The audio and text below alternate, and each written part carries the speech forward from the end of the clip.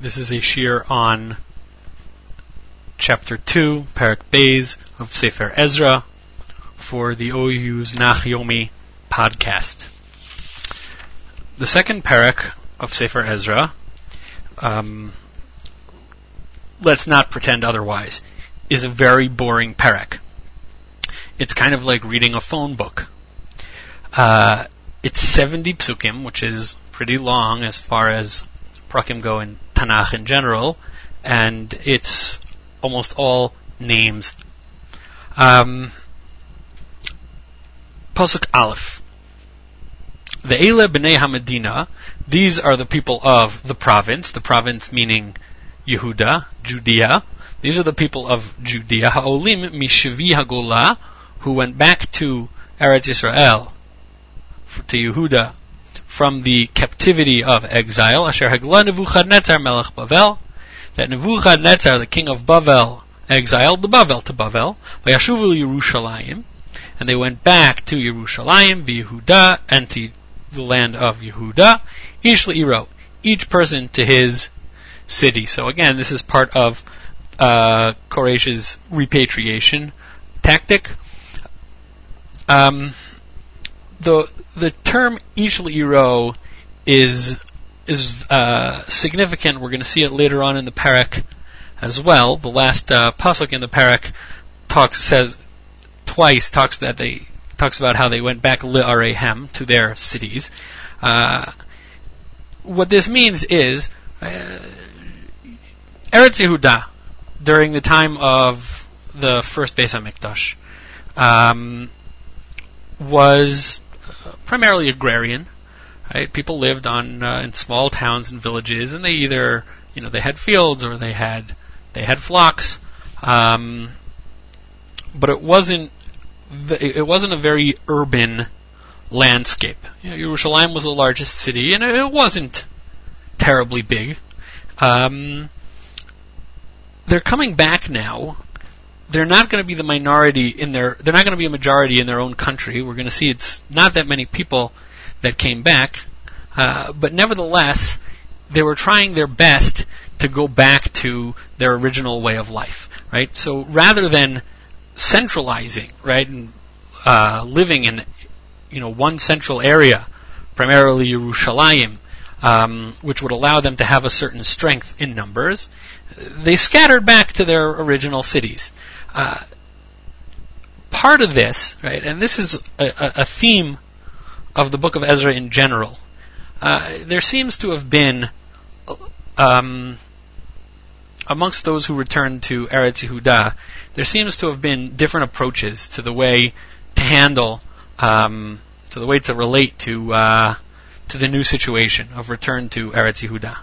One direction that people took was that they're going to go back exactly to the way of life that they always had, the way that they're going to try to recreate Bayis Rishon, the way that things were before Golus.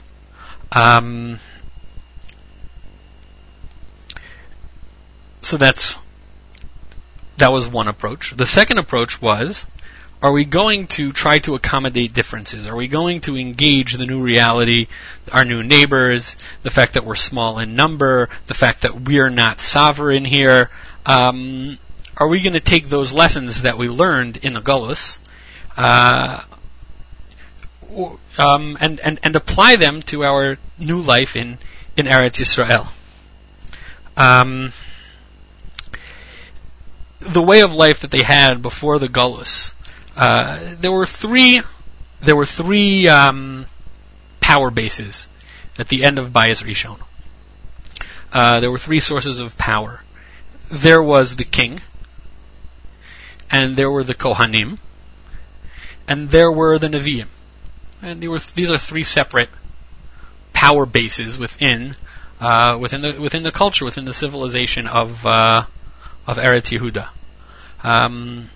At this point in the story, all three of those elements are still, in some form, still exist. Obviously, the Kohanim lasted, are the only of those three that lasted all the way until the end of Bayis Sheni, the Kohanim Gedolim. you still have Nevi'im at this stage, right? You have Haggai and Zechariah prophesying in Eretz Yehuda at that time, who knew Zerubbabel and who interacted with Yeshua, the Kohen Gadol. And in terms of the king, you have Zerubbabel, who we're going to be introduced to in the next pasuk. So these three elements are part and parcel of that attempt to recreate the way of life that had been lost with the galus of Nebuchadnezzar. This question of how to relate to a return from galus, do we try to apply and implement some of the lessons, some of the things that had been developed in galus, or do we try to erase the galus and pretend that it never happened?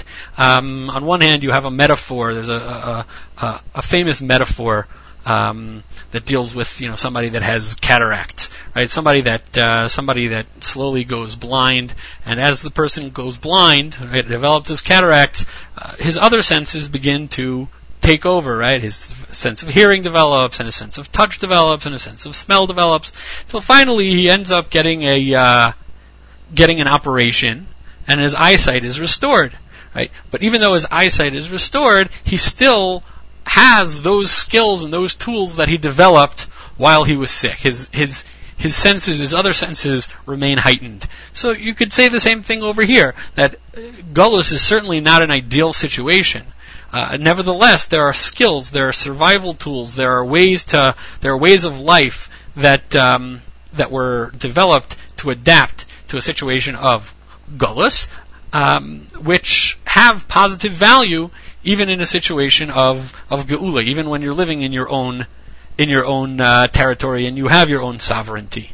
Right? The opposite side of this is there's a famous work by Hazaz entitled "The Sermon." Right? He puts into the mouth of an old kibbutznik, right?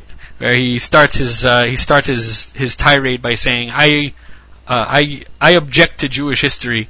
He says that if he was the Jewish history teacher, right, he would say to the kids, from the day that the Bar Kokhba rebellion failed until the day that this modern state of Israel was founded, nothing happened. Now go play soccer. So you have that same, that's taking an approach that we ignore galus. Galus is something that's embarrassing, that when galus ends, we want to make pretend that it really was never there, and we want to go right back to the way that things were. And the truth of the matter is that this, it was a matter of different approaches in the time of Ezra and Nehemiah, and it's a flashpoint. It became a flashpoint in Israeli society as well. And continues to a certain degree to be a flashpoint in Israeli society.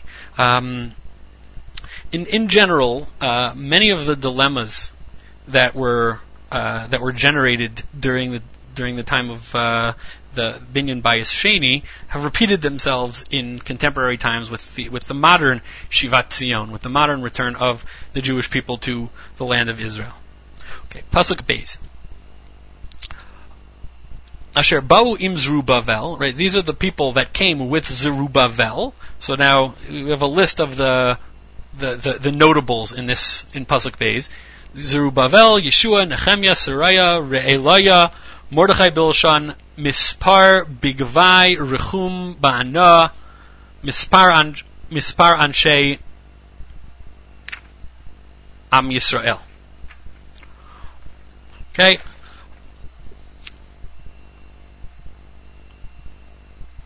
Who came? These are the people that came with Zerubbabel, Yeshua, Nehemiah, Seraiah, Re'eliah, Mordechai Bilshan, Mispar Bigvai, Rechum, and Ba'ana. The number of men, right, and then it introduces the next section, the number of men from the people of Israel. These are the people this is the numbers of the people of Israel. Okay, so these people, Zerubbabel, let's start with Zerubbabel. Zerubbabel was the leader. He was the Pecha, the Pasha, the governor of Judea. He was descended from Yechoniah Melech Yehuda, who we mentioned last time, the second to last king of Yehuda, who was the first, who went to Bavel in the first exile, about 11 years before Churban Bayis Rishon. He was either the grandson or the great-grandson. Zerubbabel was either the grandson or the great-grandson of Yechoniah, which means that he was one of the first in line, if not the first in line, to be king to be Melech Yehuda should the monarchy be reinstated. Yeshua was the Kohen Gadol, right? The famous nevuah of Zechariah that we read on Shabbos Chanukah and on Shabbos Bahaloscha about the two olive trees feeding the menorah, right? That prophecy is about Yeshua Kohen Gadol. Okay, Nehemiah. It could be our Nehemiah, right? The Nehemiah that we all know and love, who after whom the second half of Sefer Ezra is named. It could be another Nehemiah. It seems that it was an appropriately common name in those generations. Sariah. So again, Sariah, there are several Sariahs that are mentioned in Tanakh, right? It could be that this Sariah is Ezra's father. Ezra's father was named Sariah, so it's possible that this is Ezra's father, and it's possible that he's not. There are two different trends in terms of interpreting these things. The closed canon approach and the open canon approach. What Rabbi Karmi from Yeshiva University, the closed canon approach is what Rabbi Karmi in Yeshiva University calls the law of conservation of biblical personalities, that if it's talking about Sariah here and it's talking about Sariah there, it must be the same Sariah. If it's talking about Nehemiah here and it's talking about Nehemiah there, it must be the same Nehemiah. Right? That there's a certain if there's a name that's familiar, then it's probably talking about the same guy. Depending on your approach, that's what you're going to either he was Ezra's father or he wasn't.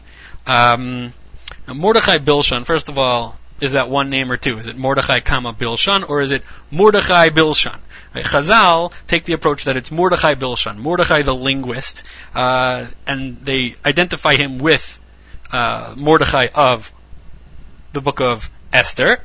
And he was called the linguist because as a member of Sanhedrin, he knew how to speak 70 languages. The drawback of identifying this Mordechai with this Mordechai with that Mordechai is that it doesn't really fit the chronology. As I mentioned in the last shir, it's quite probable that Mordechai was born, that Mordechai lived and was active much later than the events of this of these narratives. When did these people go up? When did this aliyah take place? It seems that either Zerubbabel was the first major wave of Aliyah after Koresh's edict, or the second. If it was the second, then the first would have been led by Sheshbatzar, who was mentioned in the previous parak. If he's the first, then we would identify Zerubbabel with Sheshbatzar. The next section, right, which goes from parak Gimel until parak Lamed Vav, talks about the towns that the people from which, those that returned to Eretz Yehuda, what towns they came from and or returned to. Bnei Parosh alpayim mea shivim ushnaim. The people of Parosh, it was 2,172. Bnei Shvatia, those of Shvatia, shlosh meot shivim ushnaim.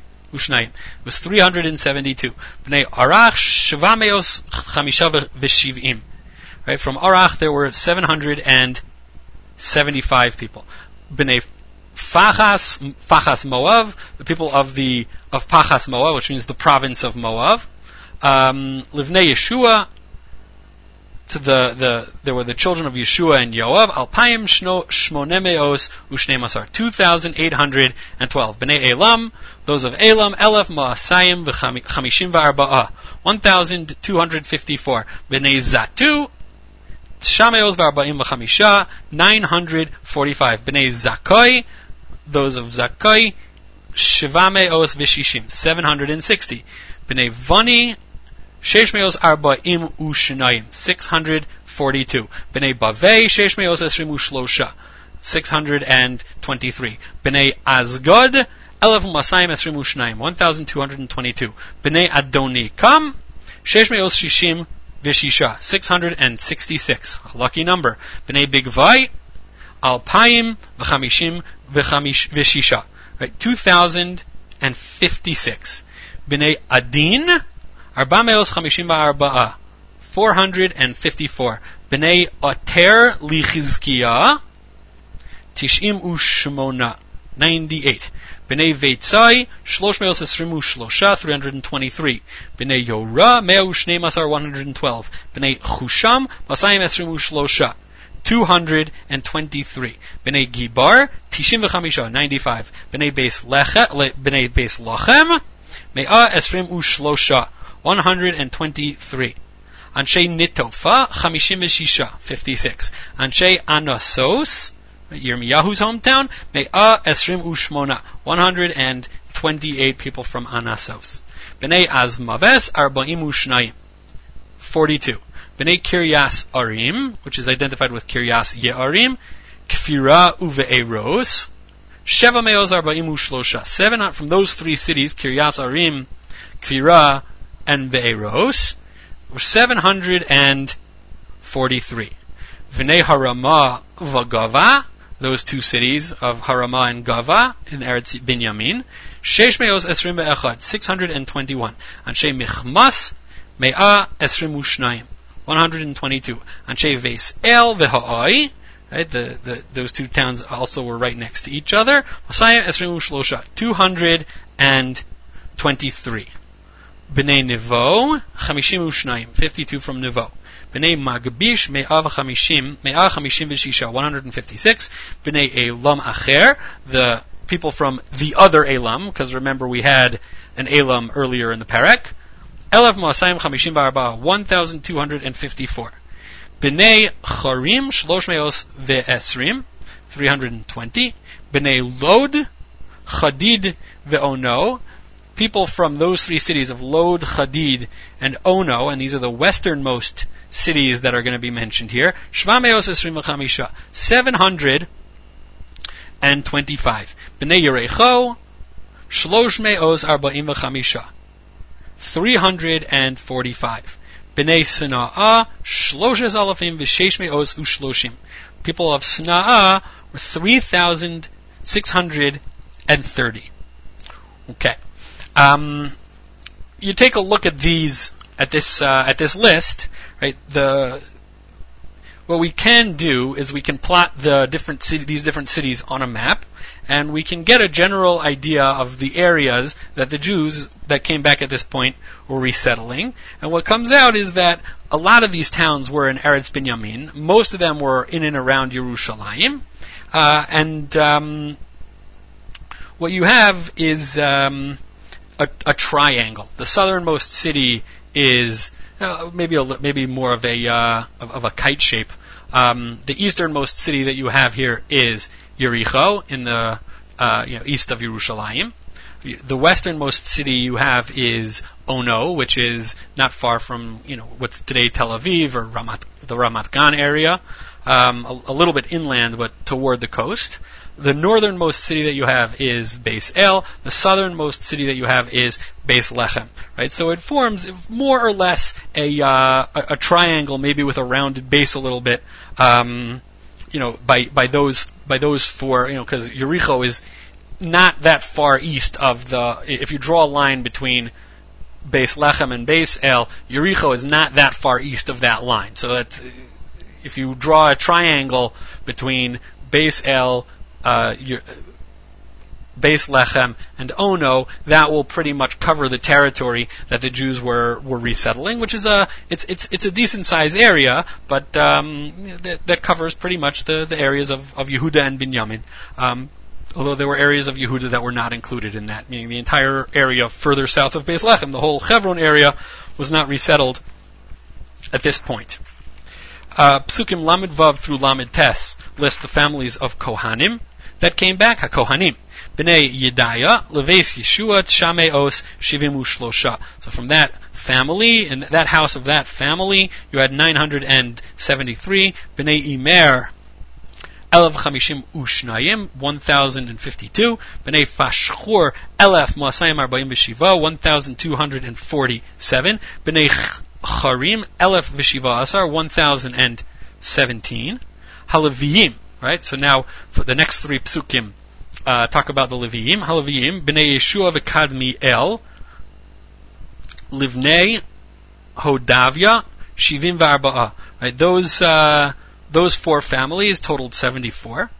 Then Hameshoririm, those who the Leviim had several functions in the Beis Hamikdash. One is as singers. So the Mishorerim, you had Bnei Asaf, the children of Asaf, right? And as we know, several Mizmorei Tehillim are attributed to Asaf or to the Bnei Korach in general.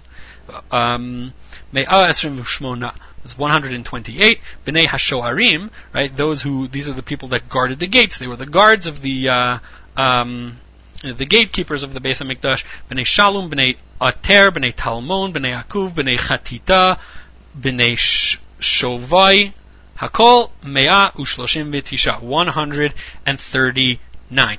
So, in other words, not very many Leviim at all. The next group is the Nesinim. The Nesinim were the descendants of the people of Givon, who in Sefer Yehoshua tricked Yehoshua into sparing them, and they ended up performing menial labor in Eretz Yisrael. So the next 11 psukim counts the Nesinim. They actually were Jewish, but they had a status. They had an inferior pedigree. They had the same status as mamzerim, more or less. So they couldn't marry a regular Jew. Hanesinim bnei Tzicha, bnei Chasufa, bnei Tabaos, bnei Keros, bnei Siaha, bnei Fadon, bnei Levana, bnei Chagava, bnei Akuv, bnei Chagav, bnei Samlai, bnei Chanan, bnei Yidel, bnei Gachar, bnei Ra'aya, bnei Ritzin, bnei Nekoda, bnei Gazam, bnei Uza, bnei Faseach, bnei Vesai, bnei Asna, bnei Meunim, bnei Nefusim, bnei Vakbuk, bnei Chakufa, bnei Charchur, bnei Vatzlus, bnei Mechida, bnei Charsha, bnei Varkos, bnei Sisra, bnei Samach, bnei Netziach, bnei Chatifa. And so that's the list of the families of Nesinim. Some of those names sound a little funny. It's probably because they're not Jewish names per se. These Nesinim were not originally Jewish, so their names may have come from other places. So Avdei Shlomo, the servants of Shlomo, or the descendants of the servants of Shlomo. This was a native population hired by Shlomo HaMelech to work in the temple, in the Beis Hamikdash. Bnei Avdei Shlomo, Bnei Sotai, Bnei Hasoferes, Bnei Feruda, Bnei Ya'ala, Bnei Darkon, Bnei Gidel, Bnei Shefatia, Bnei Chatil, Bnei Pocheres, Hatzvayim, Bnei Ami, Pocheres Hatzvayim, Bnei Ami, Kol HaNesinim, Uvnei Avdei Shlomo. So all of the Nesinim and all of the descendants of the of Shlomo's servants together, 392. Ve'ele ha'olim mitel melach. These are the people. The next 5 psukim list the people whose pedigree was undetermined. Right. So far we have Kohanim, Leviim, and Yisraelim mentioned, and we also have Nesinim and Avadim. And now we have those whose pedigree was unknown or undetermined. Ve'ela olimi tel melach tel charsha keruv adon imer v'lo yachlu lahagid beis avosam. There were some that went up from these places, and they couldn't tell their father's family, the name of their patriarchal families, vizar and their children. In Yisraelim, it was unknown whether or not they were Jewish. Bnei Delaya, Bnei Tuvia, Bnei Nekoda, Shesh Me'oz Chamishim U'Shnayim. Right, so there were these 3 families that totaled 652 people. Bnei HaKohanim, and amongst the Kohanim who couldn't substantiate their pedigree, Bnei Chavaya, Bnei Hakot, Bnei Barzilai, Shelakach mi Bnos Barzilai Agiladi. There was the descendants of Barzilai who married the daughters of Barzilai Agiladi, Isha, Ikarei al Shmam, and he was called by their name, meaning he took on the name Barzilai. Eile bikshu ksavam. These people, they requested some kind of letter, hamisyachsim, that would give them pedigree, that would substantiate their pedigree, their yichus. v'lo nimtza'u, but they weren't found. Vayigoalu min hakehuna, and they were sent out of being kohanim. They no longer served as kohanim. Okay. By the way, this is the last parak of Kiddushin, parak Hayuchsin. Right? These are the Mishnah lists 10 different pedigrees amongst the people that came with Ezra. Right? Asara Yuchsin alu im Ezra mi Bavel. Right? So there was a lot of concern for pedigree here. The question is why? Why is there such a concern for pedigree in Sefer Ezra? And we'll see that it will become a major theme as the book as we go through the book. So one possibility is that it was a function of their. One possibility is that it's simply something that that was important to them, right? That they'd been living in Bavel, where it was very important to keep solidarity within the community. So they maintained some kind of caste system, and they maintained their pedigrees, and they recorded everything during their stay in Bavel.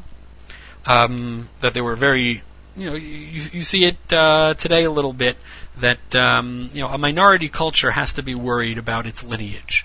Right? A majority culture, not as much. When you're a minority, you have to make sure that you keep, some kind of pure race. When you're a majority, it's less important, because even if there's some dilution that goes on over time, that will work in your favor, because if you're 90% of the population and there are 10% minorities and everybody starts mingling in, that means that down the road it'll be 100% majority. If you're a minority and you begin to intermarry, then you'll end up being eradicated. You'll be completely assimilated into the population. The other possibility is that they needed some kind of yichus in order to take advantage of Koresh's license. Right? Koresh says, these people can go back and rebuild the Beis HaMikdash and resettle the land of Yehuda. Who were these people? Well, you have to be able to show. Yes, my grandfather was Jewish. Similar to, a law of return type reality, where you had to demonstrate your Judaism. You had to somehow show that you deserve to be included in that law in order to take advantage of it. Another parallel between the contemporary state of Israel and the Shivat Zion in the time of Ezra and Nehemiah. Pasuk Samach Gimel. Right? These psukim, that is the last pasuk that talks about the Yichus, Vayomer HaTirshasa Lahem, the Tirshasa, meaning the governor, said to them, right? It presumably here is talking about Zerubbabel. Right? You cannot eat from the sanctified foods, right? The foods that belong to the Kohanim, until there's a Kohen Gadol who can consult the Urim and Tumim. Okay, so now the psukim sum everything up. And the next 4 psukim, pasuk samach dalet kol hakohol ke'achad, all together are baribo 40,000 alpayim ushloshmeos shishim, 42,360. Now the problem is that if you add up all the numbers in the 50-odd psukim, the 60-odd psukim that we just read, it doesn't come close to that. It ends up being something like 29,000. So what about the other 12,000 plus? Where did they come from? So there are 2 possibilities. One is that there were assorted others from other tribes that came back. Meaning people that came, this lists the people from Yehuda and Binyamin, right? Because they were explicitly included in Koresh's decree. But tagging along with them, you had people from the other Shvatim who came back as well, and those were the other 12,000. The other possibility, and I alluded to this earlier, is that there had been an earlier wave of Aliyah along with Sheish Batzar, and that these 12,000 were the people. So it turns out that about 12,000 people came with Sheish Batzar, and then about 30,000 people came along with Zerubbabel. And that's how you get to the number that's listed here of 42,000. Still not a very large population, but that was the community that founded the second Beis Hamikdash. So Milvad, and this 42,000 does not include Avdehem, their slaves, the Amosehem, and their female slaves. Eila Shivas Alofim Shloshmeos Ushloshim. There were 7,337 of those. V'lahem Mishorim V'Shoreros Ma'asayim. Right, and they had another 200 singing men and singing women. And now it lists also their horses. Husehem Shavame Osu Shloshim V'Shisha. It had 736 horses. Pirdehem Ma'asayim Arba'im V'Chamisha. And they had 245 mules. Gimalehem, Arbame Osu Shloshim V'Chamisha. They had 435 camels. Chamorim Sheshes Alafim Sheva Me'os Ve'esrim. And they had 6,720 donkeys. Right? That seems to have been the fashionable mode of transportation in that time. Miroshea Avos. B'voam leveis Hashem asher b'Yerushalayim, hisnadvu leveis Elohim laha'amido al mechono. Right, these heads of these patriarchs, these heads of families, when they came to the house of Hashem in Yerushalayim, they undertook, right? They committed, right? They donated to Beis Elohim, to God's house, laha'amido al mechono, to rebuild it. Right, so they undertook the rebuilding of the Beis Hamikdash. Kikocham nasnu le'otzar hamulacha. Right, they gave their power, their ability, their manpower to the treasury.